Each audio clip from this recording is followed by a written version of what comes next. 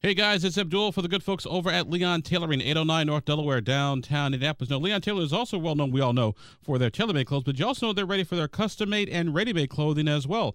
That's right, clothes that are right there on the rack that you can buy and pick up, and they'll make the alterations included in the price. So swing on by Leon Tailoring. And of course, then if they want something tailor-made specifically just for you, then they can do it. So whether it's tailor-made, whether it's ready-made, or whether it is custom-made, it is for you and you specifically. So swing on by Leon Tailoring. They'll be happy to see you and happy to take care of you. Leon Tailoring, 809 North Delaware, and downtown Indianapolis. So what are your thoughts on what happened today? I'll let my lawyer speak for me. Roberto. This is a case that apparently is as significant as the Trump trial because the court has made it bigger than it is. It was a situation where she went on the second eviction. The woman handed her a paper. Contrary to what the attorney for the plaintiff said in court, the young lady had just literally filed a document in court. She talked to legal aid. They told her what to say. She filled out a form, came down here and filed it. She walked out and handed it to her. She didn't create it. It's not even in her handwriting. She wouldn't have known what to say because it does sound legal. So obviously she was writing down what the lawyer was telling her to say, and she filed it and got back home and they were there. Interestingly enough, the other part that's interesting to me is this man that supposedly took a picture of the whole thing forgot to take the picture of the officer shoving her down the steps. That's on his body cam, but we can't get access to that because the police department's not willing to give it up. However, I will say that as a result of this incident, the chief of police for Indianapolis has said that they are no longer to assist in any eviction or any move out anywhere in town. So that maybe it's a blessing. I don't know. What about the asking the judge to recuse herself? Could you explain that for our audience, please? When someone files and asks for a special deputy or special constable to be assisting on one case, and the court extrapolates that into whether or not she's capable or impaired and unable to do her job, that tells me there's a bias. There are many underlying issues that have been going on since the day she took office, not the least of which is the party chose someone else to run and she beat that person in the primary. So she didn't come in with the good graces of her party. And as a result, I think there's a pattern of trying to reduce her job. The judge every day sends... At 11:30, a courier comes and picks up a large number of pleadings, takes them to the Washington Township constable, who cannot do what he's doing, which is to come into the Center Township to serve documents. But he's doing it. But the small claims court trial rule says it must be by public. It either is in person, certified mail, or by a public means. A private contractor is not public means, but that's what's happening. So there are a lot of other issues going on that aren't even being addressed. That's another day for another issue. How do you plan on proving that there is bias on behalf of the judge? Well, I don't think there's any question there's bias. First of all, you should see the letter she wrote when this young lady started her job, which basically said, I'll tell you what you can do. I'm sorry, they're equal public officials that were elected by the people. You can't send a letter like that to her. You'll have an office somewhere in the building. You will not be in my courtroom. Those things are not appropriate. The constable in the township small claims courts are the bailiffs in the courtroom. So she hired a private guy that is her, quote, court manager, end quote, to sit there because she won't let her bailiffs do their job. Her deputies do their job as bailiffs. It's a series of things. That's why I'm saying there's a lot of underlying things more than this. But when you do that and you suddenly take a case where you're asking for a guy to help or a girl to help, move one person out, and it turns into, I don't think you can do your job. That's a problem because she's been doing her job. She's done 2 move-outs this week with writs. Speaking of, so for our people at home, break down what constables are supposed to do day in and day out. What are her duties? The constable is a law enforcement officer, has the responsibility of maintaining peace in the courtroom, has the responsibility of serving summonses, complaints, serving writs to remove people from properties after there's been a judgment rendered against them. And those are many of the things she's really not being allowed to do the way she's supposed to. Now, you also brought up that street lane homes brings a lot of money into the court, but you weren't given the opportunity to fully explain that accusation. So what did you mean when you said that?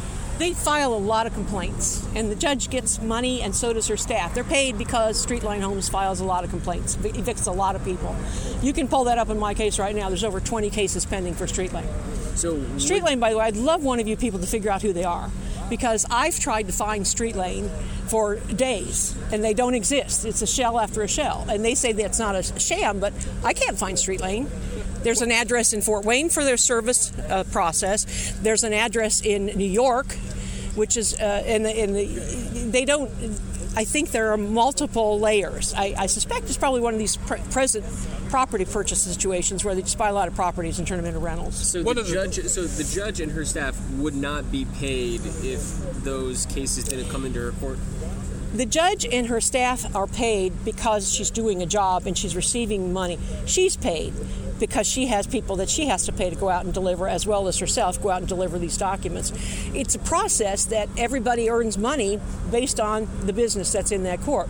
Interestingly enough, during the duration of my being an attorney, they have made it that you must file in the township where the property is located. That wasn't always true. And when that wasn't true, they were handpicking the judges they'd appear in front of. Now, unfortunately for the people in Center Township, that gave her a lot more business because a lot of the properties are in Center Township that are filed against. So that didn't necessarily answer the question. Would she lose, and would the court lose money if cases from Street Lane were not filed in the court? Well, what I'm saying is, if a case comes in, the court gets $50 per case, something like that. What I'm saying is that if you don't have enough cases to sustain your staff, then you're not going to stay in business. So the more move-outs that are filed, the more she has the ability to hire a private person as a court manager. There's not a court manager in any other small claims court in the county. Two things real quick. On the Street Lane issue, it seemed that you didn't have a problem with one special constable serving that process, but you did have an issue with all the Street Lane's properties. Could you go into that? Well, again, the constable is paid for doing the service of process. If you take away all the cases, that takes away her income. She's not paid a salary. She's paid by the delivering, and she's got employees that she's got to pay as well. So if you take away 20 cases, that's 20 amounts of money that she's not going to get to pay herself and her staff. And when you start farming out 60 cases in a day to a courier to go to another township to do the service, that's 60 cases she's not getting paid on. What are you hoping to accomplish with your interlocutory appeal? I'm hoping to show that bias is sufficient under the way that Chief Justice Shepard ruled, that she should just step back. It's better to step back than to fight. It's almost a sign to me, if you fight to stay on a case, that I'm questioning whether you should be on. It almost tells me she's really trying to do something that she should not care to do. She shouldn't care. She should be neutral. What happens if you lose? Well, if I lose, she's going to have a hearing, and she's going to find out that her contention is not appropriate, sufficient. She's capable. She goes to work every day. She's not impaired. There's no emergency. Has Street Lane been a bulk of her homes, of her orders so far? No, she's got a lot of several of these corporations that own multiple houses she's had. And, the question whether or not she can do her job, before the hearing today, she did a move out. She's been doing her job since the day she started this job. Some folks are saying that in the video that we all saw, that Denise Paul Hatch's demeanor wasn't necessarily appropriate. She was not a lady, okay? I agree. She was not a lady. And she was frustrated, I think, more than anything. Traumatized. Well, she did get... The interesting thing about the video is it's not complete. It should be complete if they're going to refer to the video. And the part that everybody saw is the part that was cut out, which was later on during the confrontation. It wasn't initial. In fact, if it's supposedly on this video that she brought the paper, it'd be easy to check. Just check her hands and you'll see the woman come out.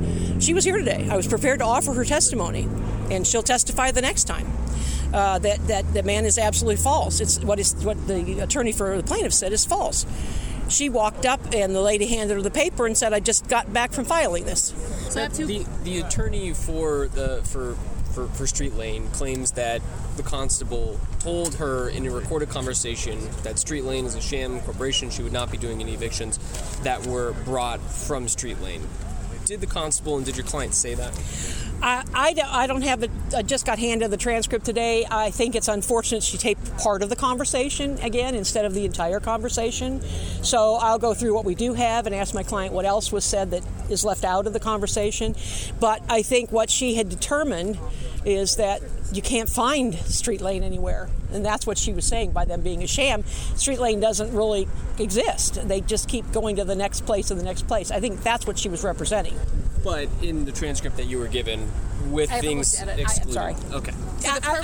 I'm happy to do that and answer your question, but I can't right now. The purpose of today was just to make sure that Constable Hatch will fulfill orders from the court. Constable Hatch. This is just that I was elected by the people of Center Township to represent all the people of Center Township, not just the rich attorneys, the poor people. I represent them also. Tenants have a right to be treated with compassion. Chantel had a stay, an application for a stay. She had a stay. Y'all don't understand what was at stake here. Chantel was about to be arrested. He came in there saying he was going to arrest her.